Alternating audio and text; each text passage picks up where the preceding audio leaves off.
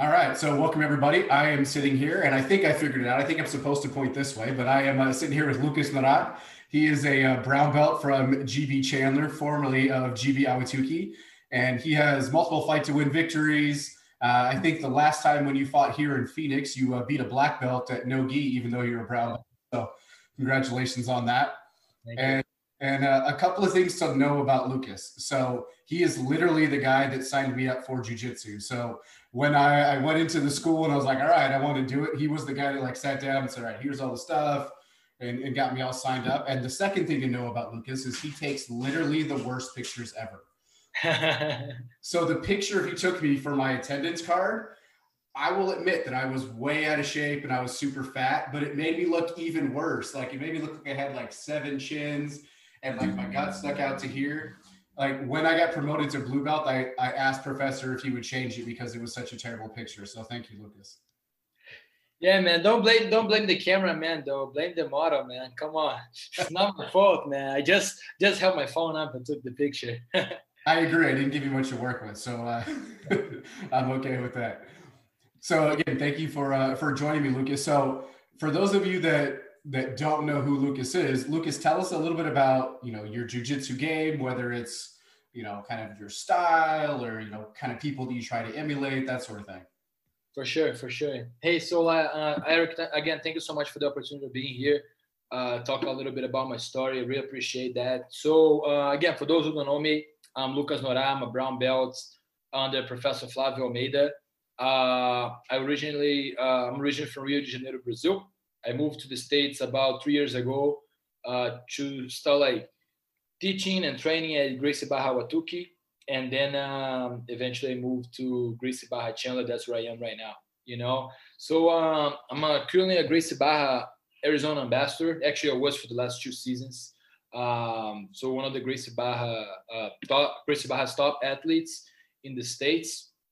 I compete in jiu-jitsu tournaments since I'm 15 years old. So that's for about like 7-8 years. I've been competing at jiu-jitsu tournaments. I was able to get a few good titles like Brazilian Nationals, South American Champion, now under IBJJF, a few opens here and there. Also a few big like tournament that I placed like on the podium. Like Brazilian Nationals, no gi, Brazilian Nationals a few times. So yeah. So I've been like competing in jiu-jitsu for a long time. My style is kind of like more like a takedown and guard pass guy, even though like lately I've been trying to pull guard a lot and work on like some lapel and beating bolo. I think like you can never be like just one thing. Back then it used to be just like, oh, you're a guard passer, you're a guard player. Right now I think people always gotta have the mindset of trying to be really like well-rounded and know like get good at everything. But of course, me being like heavy and strong, I always like to take down, pressure pass, 30 on the pass. That's more of my style. So yeah, this is me. Yeah, it's tons of fun to have you on top of me. It's a good chime. So thank you for that. Thank you, man. My pleasure. Don't worry about it. My pleasure. So how did you get into jiu-jitsu? I think your father he's a black belt. Is that right? He's a black belt. So I got into jiu-jitsu. Like when I was growing up, I always heard about jiu-jitsu. My dad, when I was born, my dad was like a blue belt or a purple belt, something like that. And he had to stop training. As soon as I was born, he had to stop training. But he always like talk about it like at home and stuff. I even did judo when I was like a little kid at school. I did judo. And he always say like, hey, when you get older, you're gonna do jiu-jitsu. But I never actually got like into jiu-jitsu, got even like I went to a school, but until the time I was 13, my dad was back training, so I used to go with him to watch him do it, but I never actually got on the mats. And again, like I said, he was a purple belt. But then something happened, like I was being bullied at school. I was an overweight kid, and I was being bullied at school. And I have this like really big kid. They want to like beat me up, basically. He like threatening me and stuff. And then was winter break in Brazil. Winter breaks in July in Brazil because the seasons are different, right? Yeah. So it was winter break in Brazil. The last day of school, he told me that whenever we came back from winter break, he was gonna beat me up. And then I was gonna go spend like the winter break, the whole 2 weeks with my dad, right? So I'm like, okay, I did like boxing a little bit, Muay Thai a little bit, but like nothing like crazy. I was a kid, right? Yeah. So I'm like, man, I'm gonna get beat up by this kid, right? That was my head. So I was like super anxious, like on the ride to my dad's place. And then the first thing I said when I get to his place, like, hey, can you take me to jujitsu tomorrow?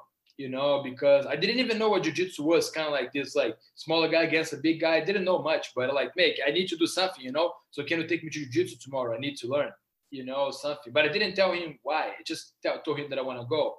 He was all happy. He was like, yeah, for sure, come over, you know. And then I did my first class, and then I got hooked, man, because at this school that I went to, there were no like kids class, juniors class, nothing like that. It was like one big class, right?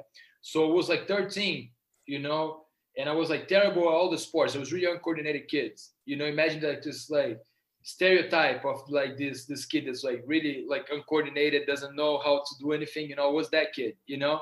I don't know if I believe. Keep going. What? I don't know if I believe that, but keep going with this story. No, yeah, I'll show you some pictures later. I'll show you some pictures later. You'll believe when you see the picture. So it was like that kid, you know.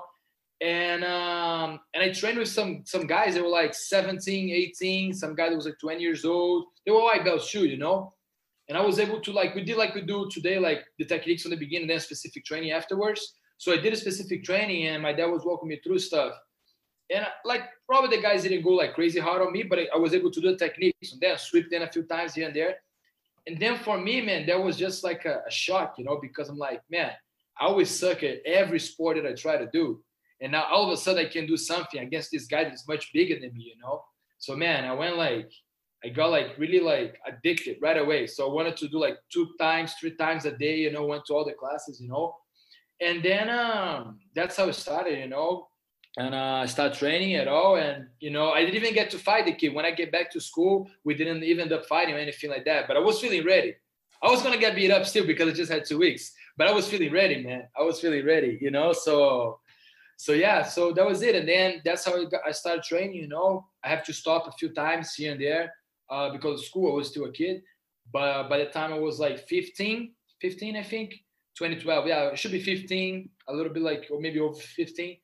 I started training like consistently, you know, and then I never stopped ever since. So I've been training like for about 10 years on and off, you know, 10 years in July on and off. And then about 8 years consistently, you know, so yeah. Awesome. And you mentioned that you moved here from Brazil, about 3 years ago. Yeah. What were some of the big things you had to adjust to moving to the States? Okay, it's a good question. So first thing, obviously, was my English. You know, I feel like this is a challenge for all the Brazilians or all immigrants really that move to the States and their native language not English. You know, I mean, I consider my English like okay, you know, pretty good for a Brazilian. You know, I did an English course in Brazil, and I learned like how to speak grammarly correctly. You know, and how to like make sentences. And I graduated the course. It took me like I don't know 5, 6, 7 years, something like that, to graduate the course. But you only actually learn how to speak properly when you come to the States, you know, when you like talk to Americans, you know. So I think that was the first thing, you know, even though I could communicate well and correctly for the most part, I felt that like, man, we're still missing something, you know. So I put a lot of energy on improving my English. So it gets to a point that it is today. I'm still not satisfied with it, but I feel it's much better when I got here. So that was the first challenge. Second challenge, man, is I think maintaining myself healthy. Not gonna lie, man, because things in the States, like food in the States, fast food, like snacks and all this stuff, is much cheaper than in Brazil, right? So for you to have an idea, if you go, I don't know, like a Kit Kat bar, for example, if you go, I don't know, to Safeway, you can get one for like $2, something like that, 150, whatever. Yeah. In Brazil, the exact same thing is like $12 in the currency there. You know what I mean? The exact same bar, you know? So it's kind of like you come to the States and you kind of like get overwhelmed because everything that you always wanted to buy and you could never buy all the time because it's like really expensive. Here it's so cheap, right? So, you know, when in my first year moving to the States, first year and a half, I got like super fat, out of shape. And I was training jiu-jitsu like 5, 6 times a week, but I was eating so much every day. I was not dieting at all. You know, and so that was my challenge. Back to focus. Now I'm dieting, do everything right, and now I'm feeling much better now. So that was one thing that it challenged. So, and the third thing that I had to get used to was basically building myself from zero, really, because I came to US from Brazil, and I had like in Brazil, my life was like pretty much structured. You know, I went to school, I started college, and I lived with my mom's place at my mom's place. So it was just like I worked because I wanted like to be independent, have my own money, but I didn't have to work. You know what I mean? Like if I didn't work, if I decide like tell my mom like, hey, I don't want to work, I can't work this month. They're still gonna have food on my table. You know what I mean? They're still gonna have shelter. My bills are gonna be paid. Everything. You know, just maybe not have money for other stuff, but that's on me. You know, if when I move to the US, man, if I didn't make money, you know, I wouldn't have like food to eat. You know, that's on me. You know what I mean? If I want to spend all my money on like in and out on the first week, I wouldn't have like money to buy groceries. You know, so I had to be really responsible and like I have to mature really fast with that. You know, so I guess that was a big thing. And like, of course, like starting to like buy stuff from zero, you know, like buy my car and like get some like bills and stuff that I like to get my phone bill and like get my phone set up and all this stuff, you know, like to start getting my life on track, you know. So but it was good, you know, it was a little challenge at the beginning, but it was good. It made me better for sure, you know. And today, thank God, because of that experience, I was able to bring my wife here to the States, you know. Now I have my own place with her, I have my own car, I have everything, you know. But on the beginning, was a challenge for sure. So I think those three main things, like um, uh, getting my English better, you know, uh, watching like my health, like my diet, the stuff that I eat, and everything, and building myself up, like getting like independence, really, you know. On the beginning, I think like the one of the reasons I got super fat is because, of course, there was mostly like 90% my fault because I wasn't disciplined enough, but it was tough too because like I didn't have a car to go anywhere I wanted to, right? I relied on other people's like vehicles, right? So I couldn't like just go to the grocery store whenever something was missing. I had to do eat whatever was home, and if it was not healthy food at home, that's what I had to eat, right? I couldn't go to the gym because I didn't have a car. The gym was like 2 miles away, so I could maybe walk, but then had this crazy busy schedule. You know what I mean? So that made it difficult, not impossible, but difficult. You know what I mean? So I guess when I started like having my own things, my car and all these things, you know, everything kind of like got a little better and went back on track, you know. So yeah. And so obviously you made a career out of jujitsu, and I mean that's kind of the path that you're going to take going forward. Was there ever a moment where it kind of dawned on you, or it kind of clicked in your head, like, man, I'm pretty good at this. Like I could like really just do jujitsu for the rest of my life. Yeah. So it did, man. But it was right on the beginning, actually, around this first 2 weeks, because again, I got so excited that I was doing good on these first 2 weeks that I trained. Because again, it's hard to imagine, but imagine like a kid that was never good at anything. Like in soccer was terrible. I couldn't like kick the ball and run at the same time. You know what I mean? I couldn't like any sport that I played. I couldn't like catch the ball. I was dropping like things like that. You know, I was like trip. Like we were running, I would trip and fall on my face. Like I was really uncoordinated, really uncoordinated. And these first 2 weeks, man, I was able to do it and do it well. You know what I mean? At least on my standards, you know. So I'm like, man, I'm actually pretty good at this. Like thinking, right? I can be. I'm not good yet, but I can be pretty good. And I sucked, but in my head, I thought that I was good. That was like, okay, that's something that I want to do for my life. And back then, UFC was like huge in Brazil. Like Anderson Silva was on his prime, you know. I think Lyoto Machida had just won the light heavyweight belts, you know. Had Jose Aldo, you know, I guess like coming up. So UFC was huge, you know. And so I'm like, in my head, I was like, man, that's like as high as I can get. You know what I mean? So my plan is to be like, okay, I'm gonna start training martial arts right now, jiu-jitsu right now. I did some boxing before, you know, and that's I want to be a UFC champion by the time I grow up, you know. But and I kept that mindset until like and I trained a few times here on and off, you know. And there was a time that I stopped training jiu-jitsu because of school. And then instead of coming back to jiu-jitsu, I ended up coming back to Muay Thai school, and I trained with a guy that I think he's still in the UFC. He was Jose Aldo's Muay Thai coach, and he trained me Muay Thai too. So I'm like, okay, this guy's in the UFC already, so I'm going to be training some Muay Thai, some boxing with him, you know. So maybe that's my path. But then I just went back to jiu-jitsu right away. And then when I started training just jiu-jitsu like every day, man, I just, something in my head just clicked like, man, I don't want to do like MMA anymore. I just want to do jiu-jitsu, and maybe in the future do MMA. But right now, my thing is to do jiu-jitsu for the rest of my life. And then, and that's it, you know. So I think that was the first moment, let's say. But when I won Brazilian Nationals at 17, was like, Brazilian Nationals the biggest tournament in Brazil, right? So, and the second biggest in the world. So when I won that, I was like, man, okay, I won Brazilian Nationals. I'm Brazilian Nationals champ, you know, so that's a big deal. So it's like kind of like my career started taking off from there. You know what I mean? Like everything, like first it was like making a decision that that's what I wanted to do with my life. And then, okay, I make the decision, start working for it. And then boom, I got my first big result, you know? So that's when I feel that my career really started, my professional career really started. And that's when I feel like, okay, these things are becoming true because I've been working for it, you know? So just got to keep following that path. So yeah, so that's what I felt like I could do this for the rest of my life, you know. And winning Brazilian National Shoe, they also gave me opportunity to be teaching classes, you know.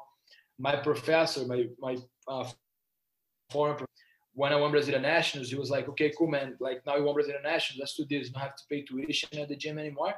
You can stay here, train for free, but you got to teach some classes. You know what I mean? I'm like, okay, cool. So I started teaching some of the classes there, and then he was like, okay, do this, do that, you know. I never done the ICP at the time, but he did it. So he was kind of like guiding me through the things that I should do, the way that I should show a technique, the times of like, okay, this time for technique, this time for specific training, you know. So he kind of like walked me through those steps, you know, and taught me how to teach a class, you know. So that's kind of like my instructor career started like right next to it too, you know. And that's like, okay, man, that's something that I love to do. That's something that I want to do for the rest of my life, to compete and to teach jiu-jitsu, you know. And then from there, it just kept getting better and to the point I am today. Nice.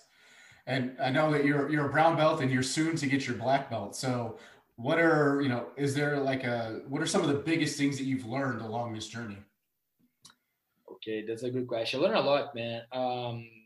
First thing was definitely my confidence, you know, like the way I speak, the way I like treat others, the way that I, you know, the way that they just behave, really, the way that I see life, really, you know, because like I said, I was not confident at all when I started training jiu-jitsu. I was like really low self-esteem, not confident, you know, didn't think that was good enough to do anything, you know.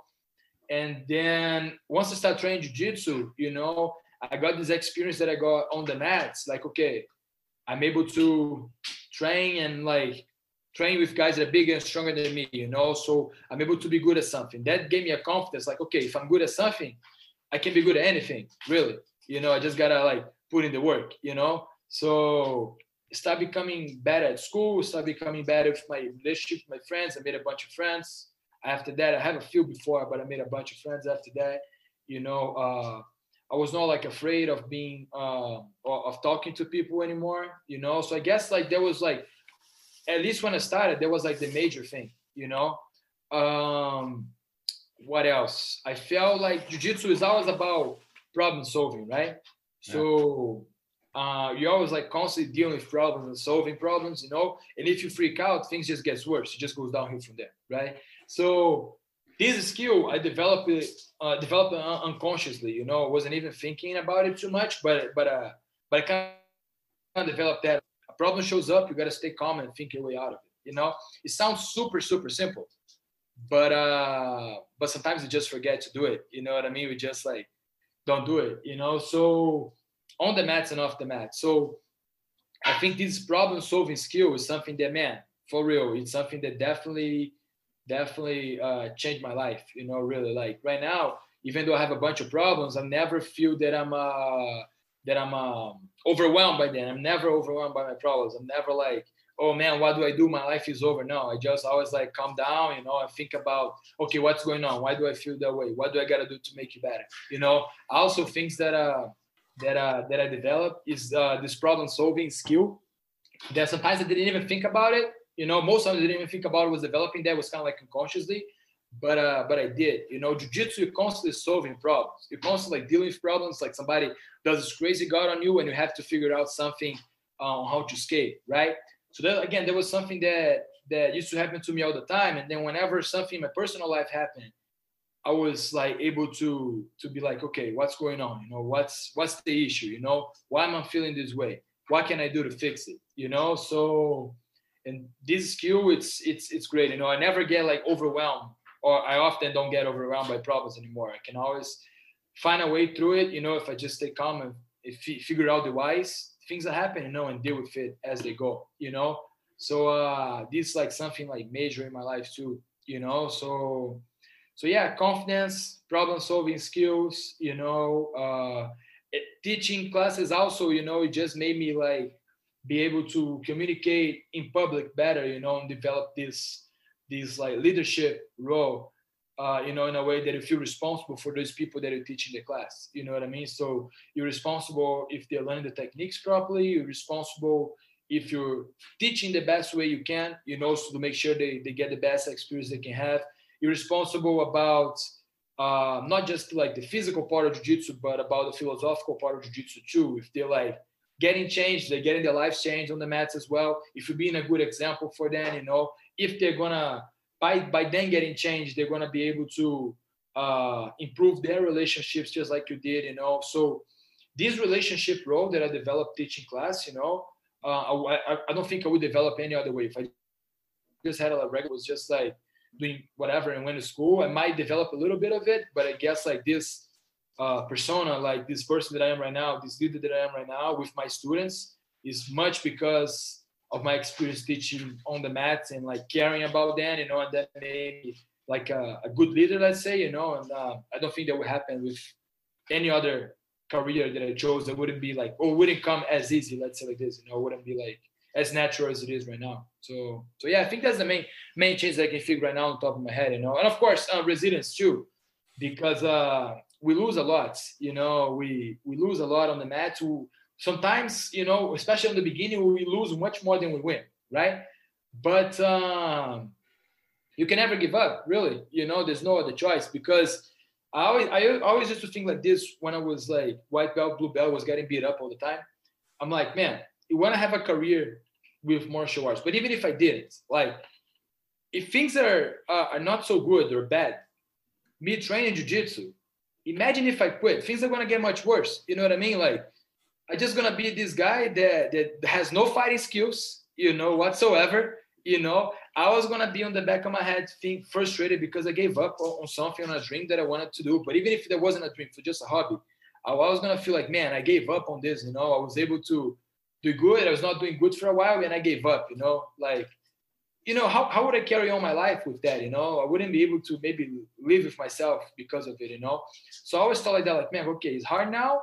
If I give up, it's going to be much worse. So just got to push through it. So giving up was never like an option for me. Stop training and this stuff, it was never an option for me, And I had to learn to be resilient, because like, okay, if I'm not give up, I'm gonna keep going. There's no like midterm. You do give up or you keep going, So if things are hard to keep going, if I want to keep going, I have to find a way. You know what I mean? I had to build myself up and do it again and do it again and do it again. And basically this resilience, this like will that to get things done and to not stop, I develop on the mats as well. And I use that for my personal life as well, So yeah. Yeah, and some of the stuff that you talked about, it easily translates from jiu-jitsu into life. So the problem-solving skills, I think a lot of people get stuck in the white belt mentality where anytime something happens to them, they just freak out, and yeah. And you're much better if you're calm and you think through, like, all right, what's the one thing you're gonna do? Okay, get an underhook. All right, well, in real life, okay, what's the next step you can take? All right, so at least don't quit, right? Be resilient. All right, yeah. Moving forward, I'm not going to lose. So yeah, I've definitely found that there's a lot of kind of parallels, or jiu-jitsu has definitely helped me in, kind of regular life, just going through those things, being resilient and problem solving and that kind of stuff, for sure. For sure, man. For sure. And I guess competing too, because when you go to compete, everybody wants to win, right? You're not going to sign up to a tournament because you want to lose, Of course, you might have different goals there, but you always want to win, And so I guess like fighting against another, it's not like it's not something like how can I say that? It's not something that everyday people go to, right? It's not everybody. It's not like you're not gonna go to like a company and you're gonna go walk into the office and you're gonna like, okay, I'm gonna fight like this guy today. This doesn't happen, you know. It's just like jiu-jitsu people do that, and we do it often too, you know. So, and it's funny because there are a lot of things that happen in a fight that you cannot control. You know, like and I learned this a lot, and I applied this to my personal life as well. When you compete, you cannot control if your opponent's going to show up, how they're going to show up. If they're going to show up like in the best shape of their life, or if they're going to like go out on the night before and drink and they're going to be hangover and going to fight like shit. You cannot control that. You know what I mean? You cannot control how they're feeling, if they're going to make weight. You cannot control how much they train. You know, you cannot control any of these things. But what you can control is what you did, how much effort did you put into, what game are you bringing, you know, what strategy are you going to use, how much in shape you are, how good is your cardio, how good is your strength, how good is your jiu-jitsu, how much confident do you feel in your skills, you know what I mean? All these things you can control, you know, and also that's a skill. A lot of times, you know, people in general, they tend to blame or think too much about outside circumstances, you know, what other people are doing, you know, like let's say you're in an office and like in a company, you know, you want to get this promotion, you know, and you think about your coworkers. Oh, this guy is doing more than me. My boss like this guy's better. You know what I mean? Whatever it is. And you have no control over this stuff, but you have control over your attitude. Like how much work I'm putting into my actual work. How's my work ethic? How much effort I'm putting into, how many hours I'm putting into. Am I being proactive? Am I doing the best I can every single day? You know what I mean? And with my years of competing, I learned a lot about that you cannot control anything that your opponents do. You you can only control yourself and your actions, you know. And I take that to my life too. Like I said, it's walks hands with the problem solving thing. You know, it's just like stay calm, think about the things that you can control, make sure you're doing everything in your reach to get to the result that you want. You know, to get the result that you want. And what happens after, again, is all you can even control the result. But if you do that, your chance of performing better and maybe winning are much higher for sure. So I take that to my personal life as well. I think that's one thing that I cannot like forget to mention, that focus on what you can control, not what you cannot control. Yeah, and I think, you know, even if you just want to do jiu-jitsu as a bit of a hobby, I think you should always compete at least once or twice. Yeah. Get that feeling, because, you know, even if you have like a day job, there's that feel, like, especially like your first fight, you're so amped up because like another dude's going to try to choke you unconscious, right? Yeah. Like, and then from there, like everything else seems like way easier. Yeah, it does. It does, man. Much adrenaline than like that first time you step on the mats for your competition. Yeah, it's a life-changing experience for sure. Life-changing experience for sure. All right, so you've obviously competed, you know, lots and lots of times. Yeah. Do you feel like a lot more calm before you're going into a tournament, into like a super fight or something like that, or do you feel that like nervous energy that a lot of us feel when we're getting into a tournament? I think I'm always gonna feel nervous. Always. If I don't feel nervous, there's something wrong. If I don't feel nervous, I don't care. Let's say like this. So if I don't feel nervous, I feel like, man, something's wrong. I don't care enough. I'm gonna be like, I'm not focused enough, you know? So you're always gonna feel nervous. So that's okay. You're always gonna feel like a little insecure. You're always gonna have this little battle with yourself, thinking about like battling these negative thoughts that come, like think that if you're good enough, that you're able to do this. And again, thinking about things that you cannot control, like your opponent and whatever. But with time and experience, you kind of learn not to freak out, because there's a difference between being nervous and freaking out. Freaking out is when you like imagine you're like a first white belt tournament, and you're like crazy nervous and you're like sweating before the match starts, and you're like, you know, you're like thinking a bunch of like a million things at the same time, and you cannot like focus on one thing only, and you shake hands and make grips, and your grips are shaking because you're so afraid of like letting go one grip because you don't know what's going to happen, you know, and that's freaking out, you know. And that doesn't happen to me very often. I'm not going to say never happens, but even when it happens, I'm able to control and stay calm. One thing that's pretty cool though is I have for fans, I got in touch with this guy. He's a mental coach. His name is Sam. He's from Gracie, Barra, Blue Belt from the UK. He's been my mental coach. He's been helping me a lot with that, like this anxiety and insecurities before tournaments, you know.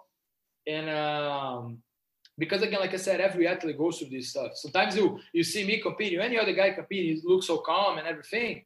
But we go through the same thing, all of us. You know what I mean? You always feel like nervous and insecure, and you always gotta like fight our demons too, you know. But again, one thing that happens now is I don't freak out anymore. I don't like, man, I'm so nervous. I don't know what's gonna happen, you know. I kind of like know myself enough to, and I've been through this sport like long enough to understand like the things that I'm gonna think. So I'm already ready for that. I already have like this self-talk, and I feel that now I'm much more calmer, you know. And when I go to compete, I'm still nervous. I still don't want to make mistakes. I still don't want to mess things up, but I'm not like freaking out at all, you know. And again, like sometimes when you feel like too confident, not too confident, but like too calm and like not nervous at all, it's probably it's because the time you don't care enough, man. Or sometimes even if you care, if you don't feel the butterflies in your stomach, you're not focused enough. You know what I mean? You're not hyped up enough. You know what I mean? So yeah. So I still get nervous, man. 100%. Still get nervous, but I don't freak out anymore like I used to do when I was like white, yellow, blue belts, the beginning of the blue belts. That's for sure. That's good. So you don't like start a competition or a fight with like hanging on to the guy's lapels like this and like you're and then when you like at the end of the 5 minutes you throw up at the end and like you're No, not anymore, man. Not anymore. At the beginning, yes. At the beginning, yes. Not anymore, though. But it's funny. I was talking about that with my students this week. The adrenaline, man. You can do like a 5 minute round, 3 minute round. You can dominate the fight. Like there was this fight to win match that I dominated the fight. The last one that I did in January. You know, I dominated the fight. You know, I wasn't in danger at any moment. Maybe when the beginning when the guy took me down off the stage, but then after that, I dominated the fight. He pulled guard, I passed his guard twice, took his back, and then couldn't choke him out. He did a good defense, but I was there.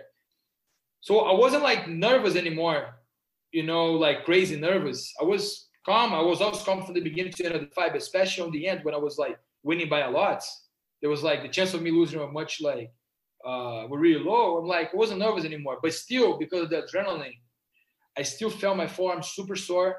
I still felt my body hurting from head to toes, you know, and I still feel the same pain. If I have one 5 minute match, or if I have, I don't know, like 5 fights in my division, open class, and it just like doesn't matter the number of fights that I have, doesn't matter who I fight against. If you're in a tournament, I'm gonna feel sore the next day, at least a little bit, you know, especially my forearm, my shoulders, my neck, you know, it's always that. So yeah, so even though I don't freak out, even though I'm not like this, like crazy, I still get super sore, man. I still feel tired after the match for sure, 100%.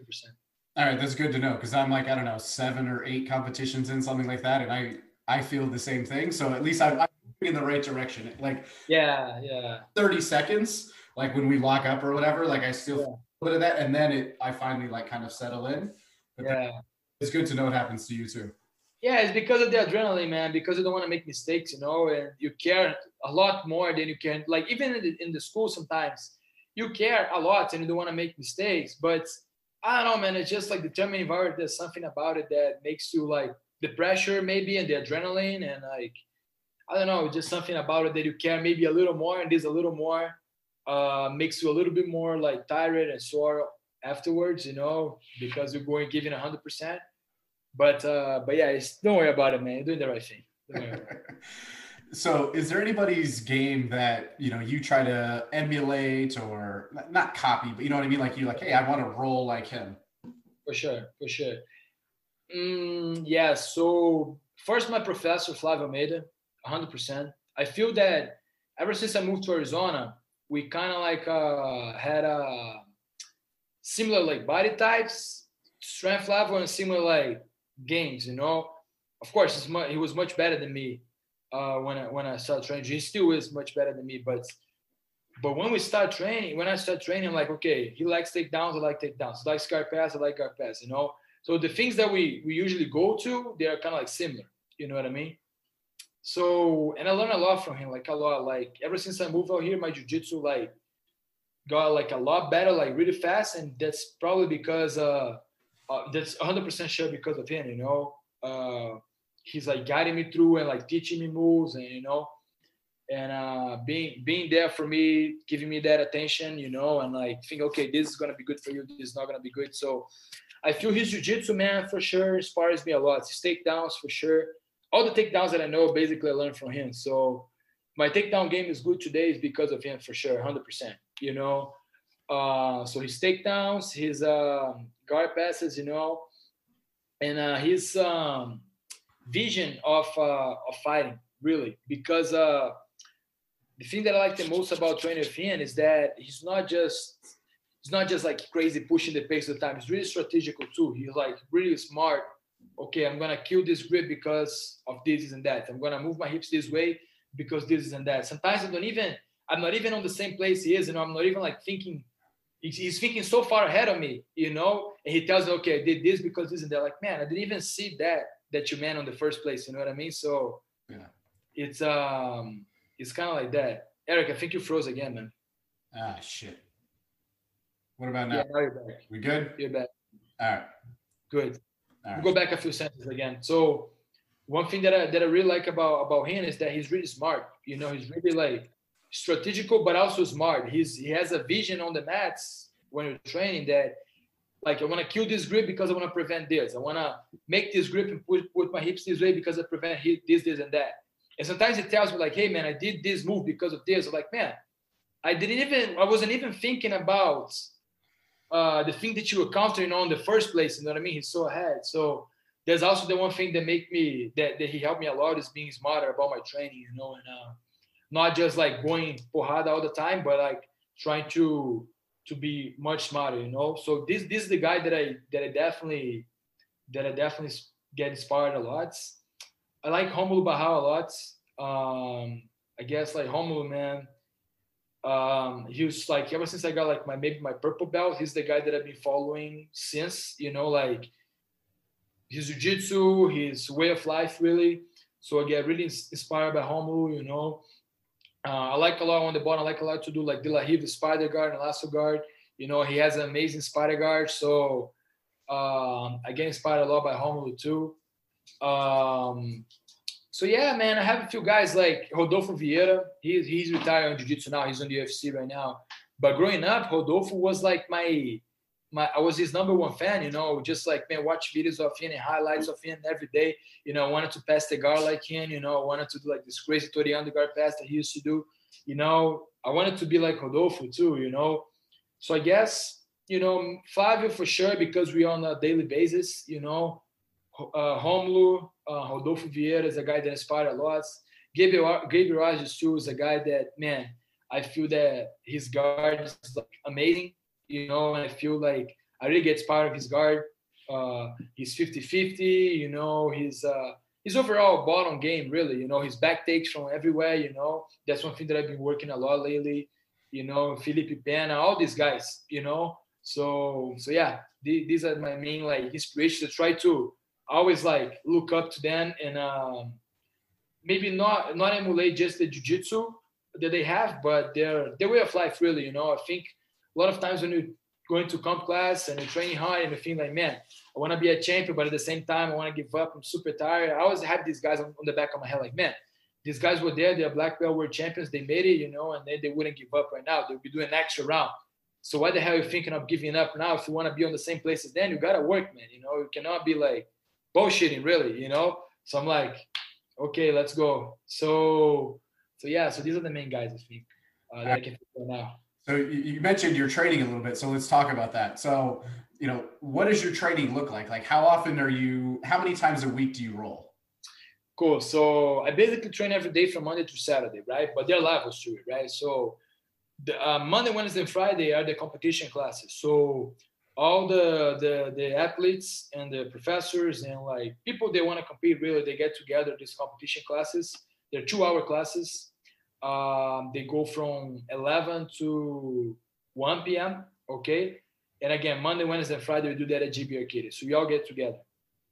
On the other days, and sometimes even Monday, Wednesday, and Friday, I still train jiu-jitsu, but I train jiu-jitsu at my home school, which is GB Chandler right now. So I train with the students, I train with my training partners over there, and the training is still pretty tough because everybody their stuff had a bunch of higher belts, everybody their stuff. But of course, it's not like high level athletes training, you know. So it's a little bit more mellow.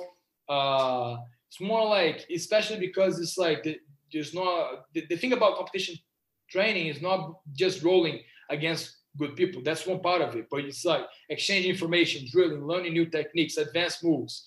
Once you get to a point like that, you're like high level, purple belt, brown belt, black belt, it's gonna be hard for you to learn like a brand new technique. Maybe once in a while you're gonna learn like a brand new technique, but most is like a detail here, grip here, the way you move your hips, like little things like that, and you keep exchanging information and making each other better. Put yourself on the spot, doing specific training and all this stuff. So rolling, like actual sparring, is just like a part of it, right? It's actually, in my opinion, is like maybe the least important part of competition class. You know, drilling and studying jiu-jitsu and specific training are much more important, you know? But when I train with the guys at Chandler, I do the class, the advanced class that Professor Paulo teaches, and I do specific training too. But it's mostly like, for me, it's mostly getting the rounds in, sparring, you know, and train different bodies, trying new techniques out. So on comp class, mostly I try to learn new things and try to bring my A game. And then when I go to GB Chandler, I still bring my A game, but I also try new stuff. My beating bowl is not good. I try my beating bowl with these guys. My lapel guard is not so good yet. I try my lapel guard with them, you know. So basically, I train, again, like I said, Monday through Saturday, jiu-jitsu. Some days I do twice a day, like Monday, Wednesday, Friday. I train light at night, and then tough like competition class in the morning, you know. And for jiu-jitsu is basically it. For strength and conditioning, I have my physical trainer, my strength and conditioning trainer. His name is Ítalo Vilardo. He's really renowned in Brazil. He's probably like the best fighting specialist, strength and conditioning coach in Brazil right now. And he writes my programs, you know. So I just do 4 times a week. So Monday, Tuesday, Thursday, Friday. Okay. Sometimes if I'm feeling like too hyped up, I go more days and I get away from the program a little bit to do extra stuff. He gets mad at me if I do that because like not supposed to do that, you know, gotta follow the program. But sometimes I just gotta do it, you know. I just feel like doing it, and I just do it. It's a good mistake though, let's say. You know, it's better to do more than less. But anyway, and I just like strength and conditioning training 4 times a week. You know, it's Monday, Tuesday, Thursday, and Friday. So basically that's my routine. Sunday I try to rest. Don't do any jiu-jitsu at all. Sunday is my day off. I'm just like wanna like get away from the mats, do something else. I don't know. Right now I'm trying to play basketball and I suck at it. So it's a new challenge. So I've been trying like to play basketball and like play video games, go to the pool, chill with my wife, my family, and all this stuff, you know. Get away from jiu-jitsu this one day so I can start again Monday morning, you know. All so right. Yeah, that's basically my routine. What does your strength and conditioning work look like? Like what kind of exercises are you doing, sets, reps, that kind of thing? Yeah, so it depends a lot because the way we do is we do different cycles of training based on a target competition, right? So let's say I'm training for the World Championships, for example, let's say. And we're 3 months away, right? 2 months away from the World Championships. So I'm like, okay, from week number 1 to week number like 5, for example, we're gonna work, I don't know, resistance training. So he sets up the whole training in a way that they're like long sets, long reps, a big amount of reps, not so big weights, you know, and so I can train my resistance, you know. And then, okay, this next phase, we're gonna be doing like I did like this week, these last 2 weeks, isometric force strength training, you know. So for example, this week I did like bench, I did like 1 rep and I held for a second, did another rep, 2 seconds, 3 reps, 3 seconds, you know, all the way to 12 reps, did it like 45 on each side. So by the time I was like on 10, man, it sucked. Like I want to just drop that thing on my chest and like whatever, you know. But yeah, so I did that. And so it just depends on the part of training, you know. So we do everything. We do really like raw strength training, low. So a lot of play, a lot of weights, low reps, like 4 or 5 sets of each exercise. We do sometimes resistance training, so a lot of reps, a lot of sets, not so many sets, like 3 sets for a lot of reps, like 15, 20 reps, but a little bit less weight, isometric force, power, you know. So it just depends on the phase of the training. But basically what I do is just like classic lifting, like bench, I know the name is better in Portuguese. I'll try to translate as much as I can in English, but like bench, um, rows with the barbell, like incline rows, I guess that's how you call it, right? Where you get the barbell, lean forward and do the rows. So I know the name's better in Portuguese. My bad, man. You're good. And so I do like bench barbells, bench, incline and like rows. I do deadlifts a lot. Um, you know, close grip rows with a triangle. That's one that we often do. We do like cleans and jerks. I do cleans and jerks, front squat, back squat. Like really like old school stuff. There's nothing like too flashy about it. Like, I froze again, Eric. There you go. Now you're back. All right, we're good. Good, yeah. So we really kind of like old school stuff. There's nothing like too flashy about the things that we do. We just we're not like jumping on boxes and stuff. I'm not like pushing like these like carts with weights. We just like really like focus on the fundamentals of lifting, really. And with that would be like power, strength, resistance, and all these things. One thing that's really important with this guy that I do with my program is that I don't work anymore for aesthetics. Like I don't do hypertrophy training anymore. You know what I mean? It happens naturally with my training because I'm constantly breaking muscle and rebuilding, right? But it's not my goal. You know what I mean? So I'm not gonna get like too big and too like muscular with my weight training, but I'm definitely gonna get stronger, definitely gonna get faster, definitely gonna get more like agile, And I guess that's the things that matter in a fight, really, Looking big and looking like nice and big, it's good, but it's not your primary goal. You're not a model, you're a jiu-jitsu fighter, right? You want to be strong, you want to be fast, you want to be able to perform, and that's what we do. So sometimes we don't work like minor muscle, like I don't work biceps, triceps. Just sometimes we do, but most of the times I'm never gonna do like rarely I'm gonna do like bicep curls or like tricep extension, like exercise for like secondary muscles like that. We do like chest, and then I work my triceps as a secondary muscle on my chest workouts. You know what I mean? And my triceps still get tired, still gets activated. Of course, not as much in the hypertrophy training, but it's still there. So I think that's the main mistake that people do nowadays. They don't hire a professional, man. Ever since I hired this guy, my whole life changed. First, he gave me more focus. Like I said in the beginning, I was not too focused on going to the gym. So I'm like, whatever. I'm not going to go to the gym. But once I start paying for somebody, I'm like, man, I'm paying this guy, so I gotta go. You know what I mean? Otherwise, what I'm paying him for? And I did that in Brazil with a guy that had really similar like method, But and this guy that I did in Brazil, he was a fan of this guy that I'm training right now. He was already like inspired by this guy. So I'm like, man, if the best is the best now, I gotta take advantage of this opportunity, So I start like doing it, and man, it just made me so much better overall. Knowing that you're doing something with the best person you can do, and if you follow it, you're gonna get results because it's proven by results of other people, and you see yourself too, is the best feeling you can get. So I guess a lot of people, they just don't care too much about it. They just go to the gym, do random stuff, think I'm just working out and it's good. Man, being tired is completely different from being trained. You can get that if I tell you like, man, Eric, go like climb up some hills, do like 20 sprints on a hill. You're gonna be dead by the end. Is that gonna make your jiu-jitsu better? Not at all. You know what I mean? So it's just like being tired doesn't mean that you're gonna be good. Going to the gym and like wearing yourself out, and finish the train that and think that you accomplished something here.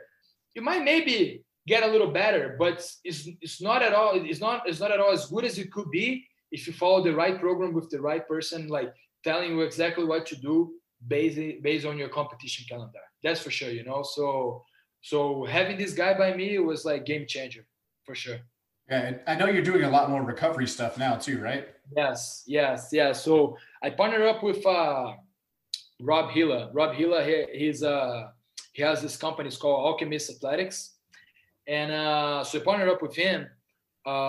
He's been helping me a lot with that, because a lot of times, man, we just kind of like, since we are fighters, we have this nature of like, we're tough people. We don't care, I get hurt my finger, just tape it up and go train again. Hurt my shoulder, I'm just going to do it again. I'm like that a lot. I know you're like that too. Everybody really that trains jiu-jitsu consistently, they just don't care much if they get hurt. They just deal with it and do it because we're tough people. you know, and that's good. That's good to have that in you, but you got to be careful with it, because sometimes if you don't take care of these injuries, they add up or they evolve to something worse. And then you have no other choice.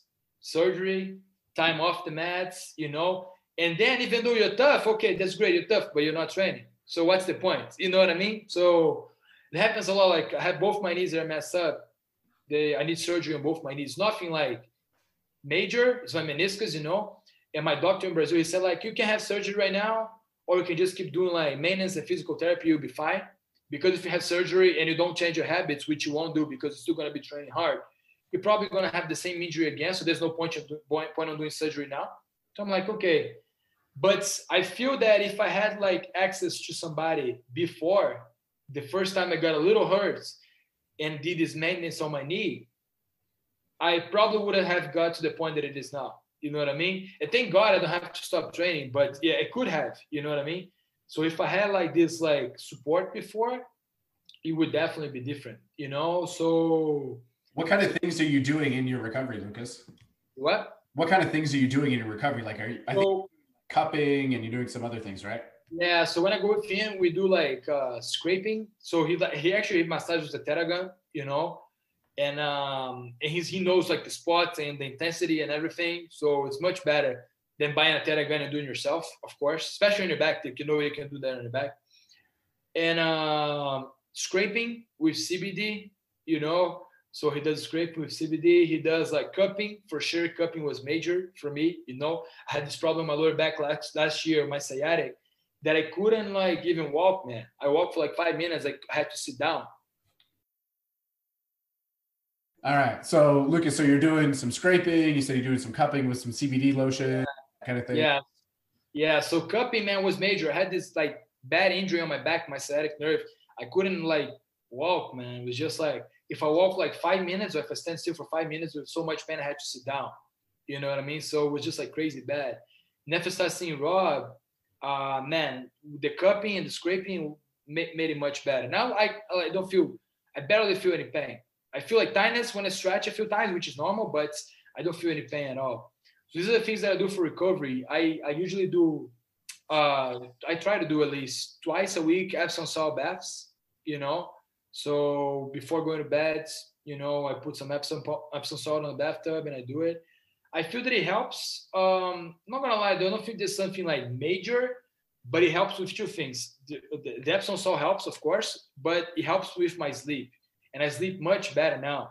You know, so if by sleeping much better, I recover much more. You know what I mean? So yeah, so that's something that was good for me too. You know. So yeah, I've been trying to get like either like a chest freezer or like a horse straw. That's how you say it, right? So to do ice baths, you know, I've been trying to get one. I might get one this month, you know. Let's see. I've been contemplating that too. Like, should I get a freezer and do it? And dude, I hate cold water. Yeah, I hate it too, man. I hate it too. I hate it like bad, but gotta do what you gotta do though. And every time I do ice baths, it definitely helps. I have people that told me like, hey man, this stuff doesn't work. It's just like placebo, you know, just all in your mind and stuff. I'm like, man, I don't care. If it makes me feel better the next day, I don't care if scientifically it works or not. If it works for me, it works for me, you know? So exactly, like 90% of it is in your mind. So as long as it works there. Yeah. If you believe that you recover and you feel better the next day, that's all it matters, you know? So yeah, and then recovery was major, man, because like it was really tight on my back. It was really tight on my upper back, on my lower back, on my hips for sure. And ever start seeing this guy, he helped me out a lot of that, you know. So every week I go after a long week of training, I'll beat up. I go with him, he fix me up. I walk out brand new, you know what I mean, ready for the next week. I haven't got hurt ever since, so that's pretty good. And I've been put in like some bad situations and haven't got hurt. I think a lot of times injuries happen because of it too. Your muscle is so tight, it's so like dense that sometimes you just pull a muscle for no reason. Like maybe like a simple technique, you're moving the way you feel your ribs, you feel your hips, you feel your hamstring, whatever. And probably because you're not taking care of yourself enough. So it helps with like injury maintenance and of course recovery so I can be ready on the next day. So yeah, that definitely helps. For sure. So you mentioned when you moved to the States that you did a lot of in and out, which I don't blame you. It's delicious. Yeah. But what does your diet look like now? Yeah, man. So, like when I decide to change again and to go back to focus, I had this diet with this nutritionist. Her name is Mariana Belen. She used to sponsor me uh, back in 2014 when I won Brazilian National. So I just kind of like went back to her diet, kind of with the same amount of food and the same things that she told me to eat, and I was doing pretty good, But now I hired this nutritionist from Brazil too. His name is John Saraiva, and he's been helping me out a lot of that. I still doing similar diet than what she was doing, but I'm not like the thing I like about him is not like crazy like closed-minded nutritionist. He kind of like this is the thing that you like to eat, and he kind of like tries to fit it in the diet. And I really like peanut butter, so my Achilles heel, the thing that went wrong on my diet was eating way too much peanut butter. And with this, I was thinking like, man, I gotta stop buying peanut butter, but I'm not happy if I don't eat peanut butter. But with this guy, I can still eat peanut butter just at certain times of the day with certain amounts. So that's been pretty good. But in the morning, usually I have like a tuna salad sandwich, with like light mayo and tuna, or like scrambled eggs, whole wheat bread. Before with her, I used to have like a banana, with a little bit of peanut butter, chia seeds, and maca powder, right in the morning. Sometimes I do it just as I woke up. Sometimes when I'm too busy, like teaching class and private classes, I fast until 10 a.m. and I have just had breakfast at 10. You know what I mean? And I do that, and I go train, jiu-jitsu afterwards. At comp class. So I do that, go train. When I come back, protein shake, my regular like protein shake with creatine, a little bit of honey, because honey helps your body absorb the creatine better. So a little bit of honey, protein shake, creatine, and I have lunch. So I usually have rice, beans, broccoli, and either chicken or like steak or beef. Sometimes I do sweet potatoes and the same like vegetable and the same protein. Or one thing that I finally found at this like Asian market is really popular in Brazil. In Brazil, we call aipim or mandioca. Here, I think you guys call yucca roots. I don't know if you ever heard of it. Yeah. Right? Okay. Yeah. So we do that here. So in Brazil, it's really, really popular. So I've been eating that. It's just as good for you like sweet potatoes are. So I do that, just about like 2 p.m. And then in the afternoon I eat like a sandwich. Again, probably the same thing as I had breakfast: scrambled eggs or tuna salad sandwich. And then if I go train after that, that's like my pre-meal train. If not, I eat the sandwich. I don't train, and then I just wait until I get home. And by night I have a little bit of carbs, maybe like yucca roots or a little bit of rice, but like barely nothing, and some like salad, and I put a lot of salad. Like I go to Walmart, buy this $1 salad, it's like this big bag, and I eat one of them every time at dinner, with a lot of chicken, a lot of protein, and then before going to bed, like diet yogurt with peanut butter again, chia seeds and maca powder again. So like kind of like with my new nutritionist, we testing some things out. So my diet's a little different than what I just told you right now, but like that's mostly it. So I try to eat healthy every day. I try to stay away from like junk food, and try to stay away from like like things that have too much grease and fat, and like I really try to have a balanced diet with carbs, but like low glycemic carbs, like good carbs, and a lot of protein on every meal. So yeah, that's basically kind of my diet is. A lot of times, man, what happened to me a lot of times is that I just gave myself a good excuse to eat in and out, to eat like pizza, to eat whatever. I'm like, man, I trained so hard today. I deserve it. It's fine. It will be fine. You know what I mean? This has burgers. It's like steak. It has like, or beef. It has protein in it. It will be fine. The only bad thing about the burgers is the bread. So when I'm in and out, you get this really like protein style sandwich with lettuce on the outside. which I hated, but it's just like, because the bread is the problem. Man, the bread's not the problem. You know what I mean? The problem is like super fat burger with cheese and like fries. Yeah. Yeah. So, or pizza. Like I have friends that say, but pizza is fine. Pizza is just like cheese and like bread. It's like, man, I don't see it that way. You know what I mean? You're just giving yourself an excuse so you can sleep better at night and eat the pizza you want. You know what I mean? So just say that you want to eat the pizza. You don't care. It's better. It's okay. It's all good. So I just try to stay as focused as I can on that. Again, when I moved to the States, used to like eat crap every day, and then I started getting better, and just like sometimes during the week and weekends, and then it evolved to Friday, Saturday, and Sunday, and then it evolved to Saturday and Sunday, and now it evolved to just Saturday. One meal on 1 or 2 meals on Saturday that I eat like whatever I want, and I even try to stay as healthy as I can. I don't eat sweets anymore. Back then when I moved here, I used to eat a lot of Nutella. It's been like a year and a half since I last ate Nutella. My last time I ate Nutella actually was against that black belt that I beat, on Fight to Win. That was the last time I ate Nutella. Ever since then, I never ate Nutella anymore. And I don't miss it either, Again, man. You what? You should start eating Nutella again if you beat a black belt. Nah, I'm good, man. I'm good. They were just to celebrate, bro. If I eat Nutella again, I know because I've been so long since I last had it. If I eat it again, I'm gonna eat the whole jar and I'm gonna be super fat again. So I'm like, I'm good, man. I'm good. I'm good the way I am right now. All right. So it sounds like you don't really do like a fight camp, right? It's just you basically you're kind of in shape and kind of following a pretty good diet the whole time, right? Yeah. So that's kind of like what I do. I feel I'm a big fan of like, man, if you stay ready, you don't have to get ready. You know what I mean? And on camps, it's really good because it's not about the jiu-jitsu itself, in my opinion. It's more about the mentality, right? Having the mindset of everybody getting ready for that tournament. So nobody's like just messing around anymore. Nobody just like, whatever.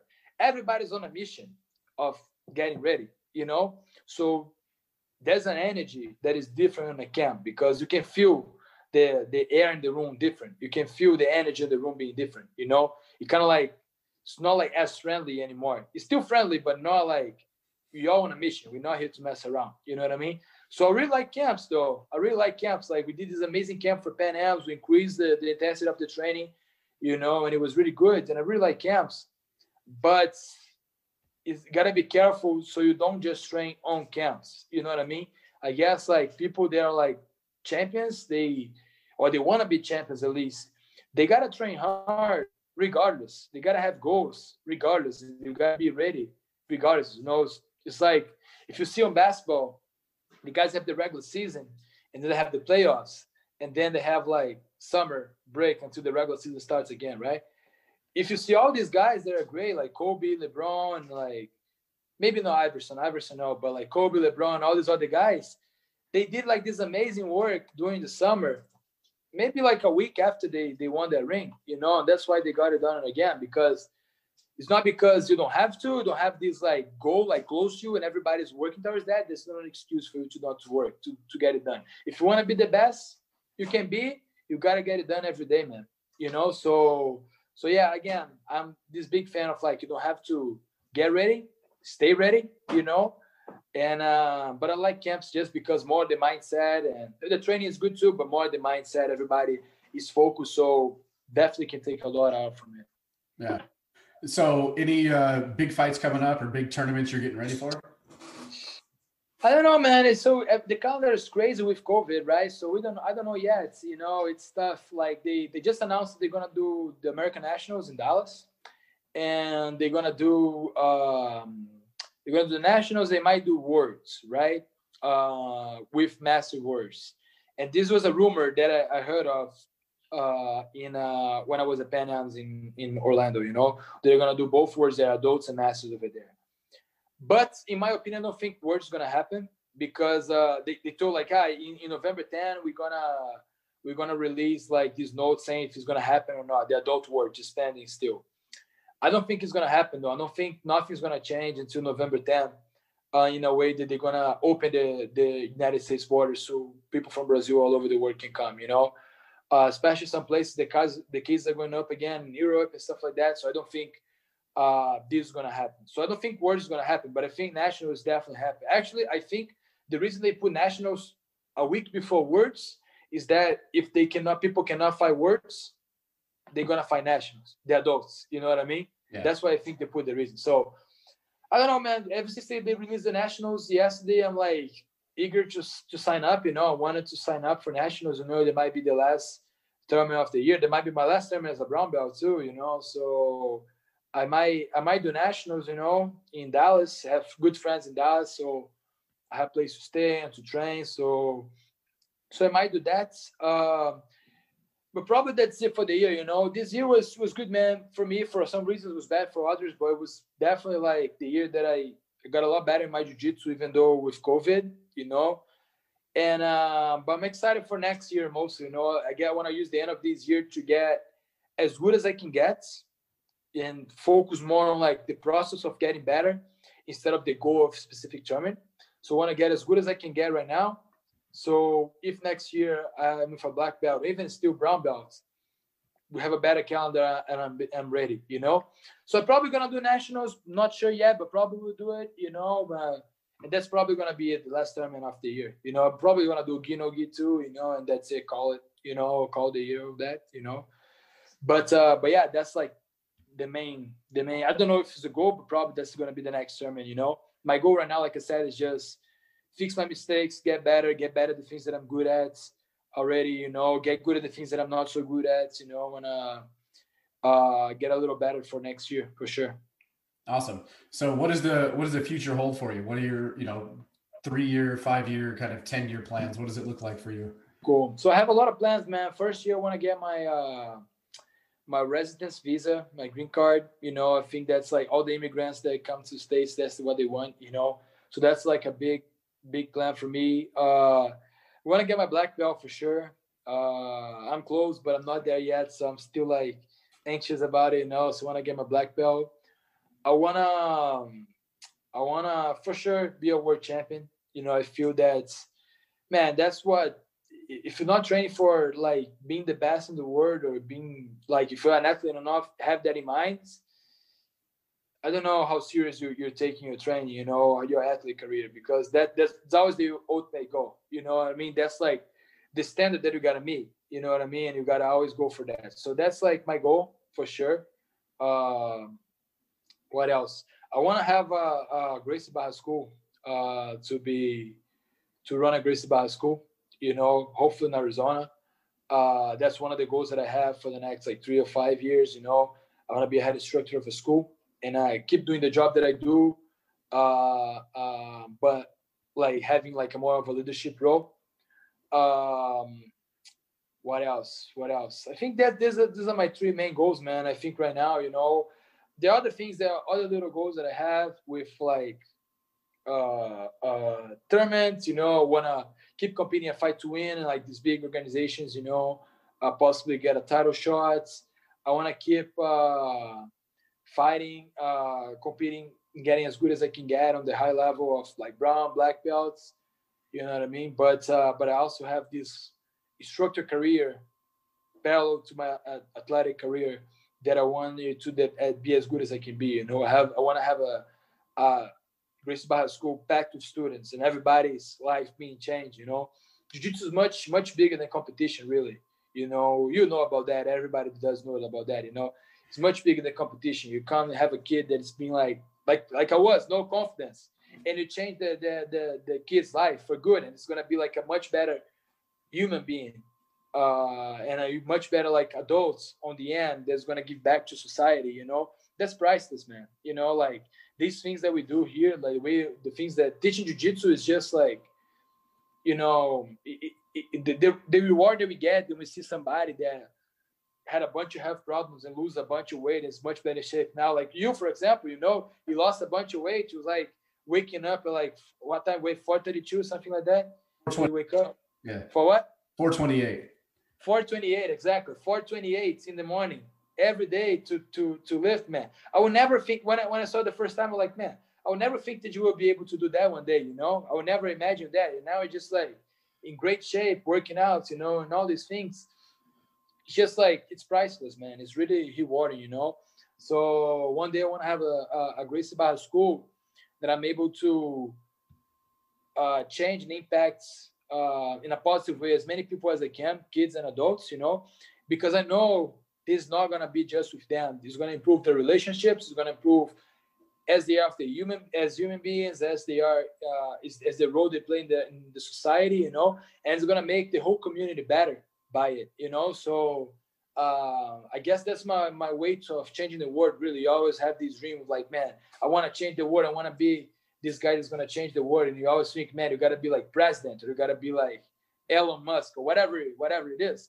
You don't have to, man. It just got to be like, make sure you're changing people's lives around you for the better, you know. And one by one, these people are going to change other people's lives. Then when you see the whole community is better because of you, because of the work you do, you know. And that's why I chose to devote my life to jiu-jitsu, teaching and competing, you know. And again, like I said, it's one of the goals that I want, is just to be like the best instructor I can be for my students, you know. I have a Gracie Barra school on my own one day, and be able to excel at that and make sure that everybody's lives are getting changed for the better. Yeah, for sure. Right. Because even, you know, at your school, you know, you have 200, 400, 500 students, whatever it is, but then they have 3, 4, 5 people that they interact with, and then those people interact with others. And so, yeah. Compounds for sure. So we're getting ready to wrap this up. So Lucas, if people want to come roll with you, or if they just want to, you know, follow you on Instagram or whatever, where can they find you? Cool. So my Instagram is @LucasNoratGB. Okay, so it's easy. My name, my last name, and GB for Gracie Barra. You know, like I said, I train at Gracie Barra Chandler. It's located at the corner of Ray Road and McQueen in Chandler, Arizona. It's 1070 East Ray Roads. It's right next to the Dollar Tree store. Okay, so I'm there basically every day from Monday through Saturday, sometimes even Sunday. But like I said, I avoid Sundays because of my rest day. Also comp class, Gracie Barra Arcadia. I'm there 11 to 1 p.m. Monday, Wednesday, Friday. I don't know the Gracie Barra Arcadia address, I'm sorry, but it's Indian School and 32nd, you know. So that's basically it, you know. So if you guys want to come train with me, you know, private classes or anything really, you know, just follow me on Instagram, let me know, or show up to the Gracie Barra School, 1070 East Ray Roads, Chandler, Arizona. And it's going to be my pleasure to be with you guys. Yeah. So for those of you watching on video, you can see how jacked Lucas is, and feel like getting beat up. Yes, please go roll with him, because it will help me from getting beat up by him. So I'm okay with that. I'll be nice. I promise. I'll be nice. So awesome. Thanks for coming on, Lucas. I appreciate it, man. Thank you, man. Thank you for the opportunity, brother. Have a great day, man. Awesome. You too.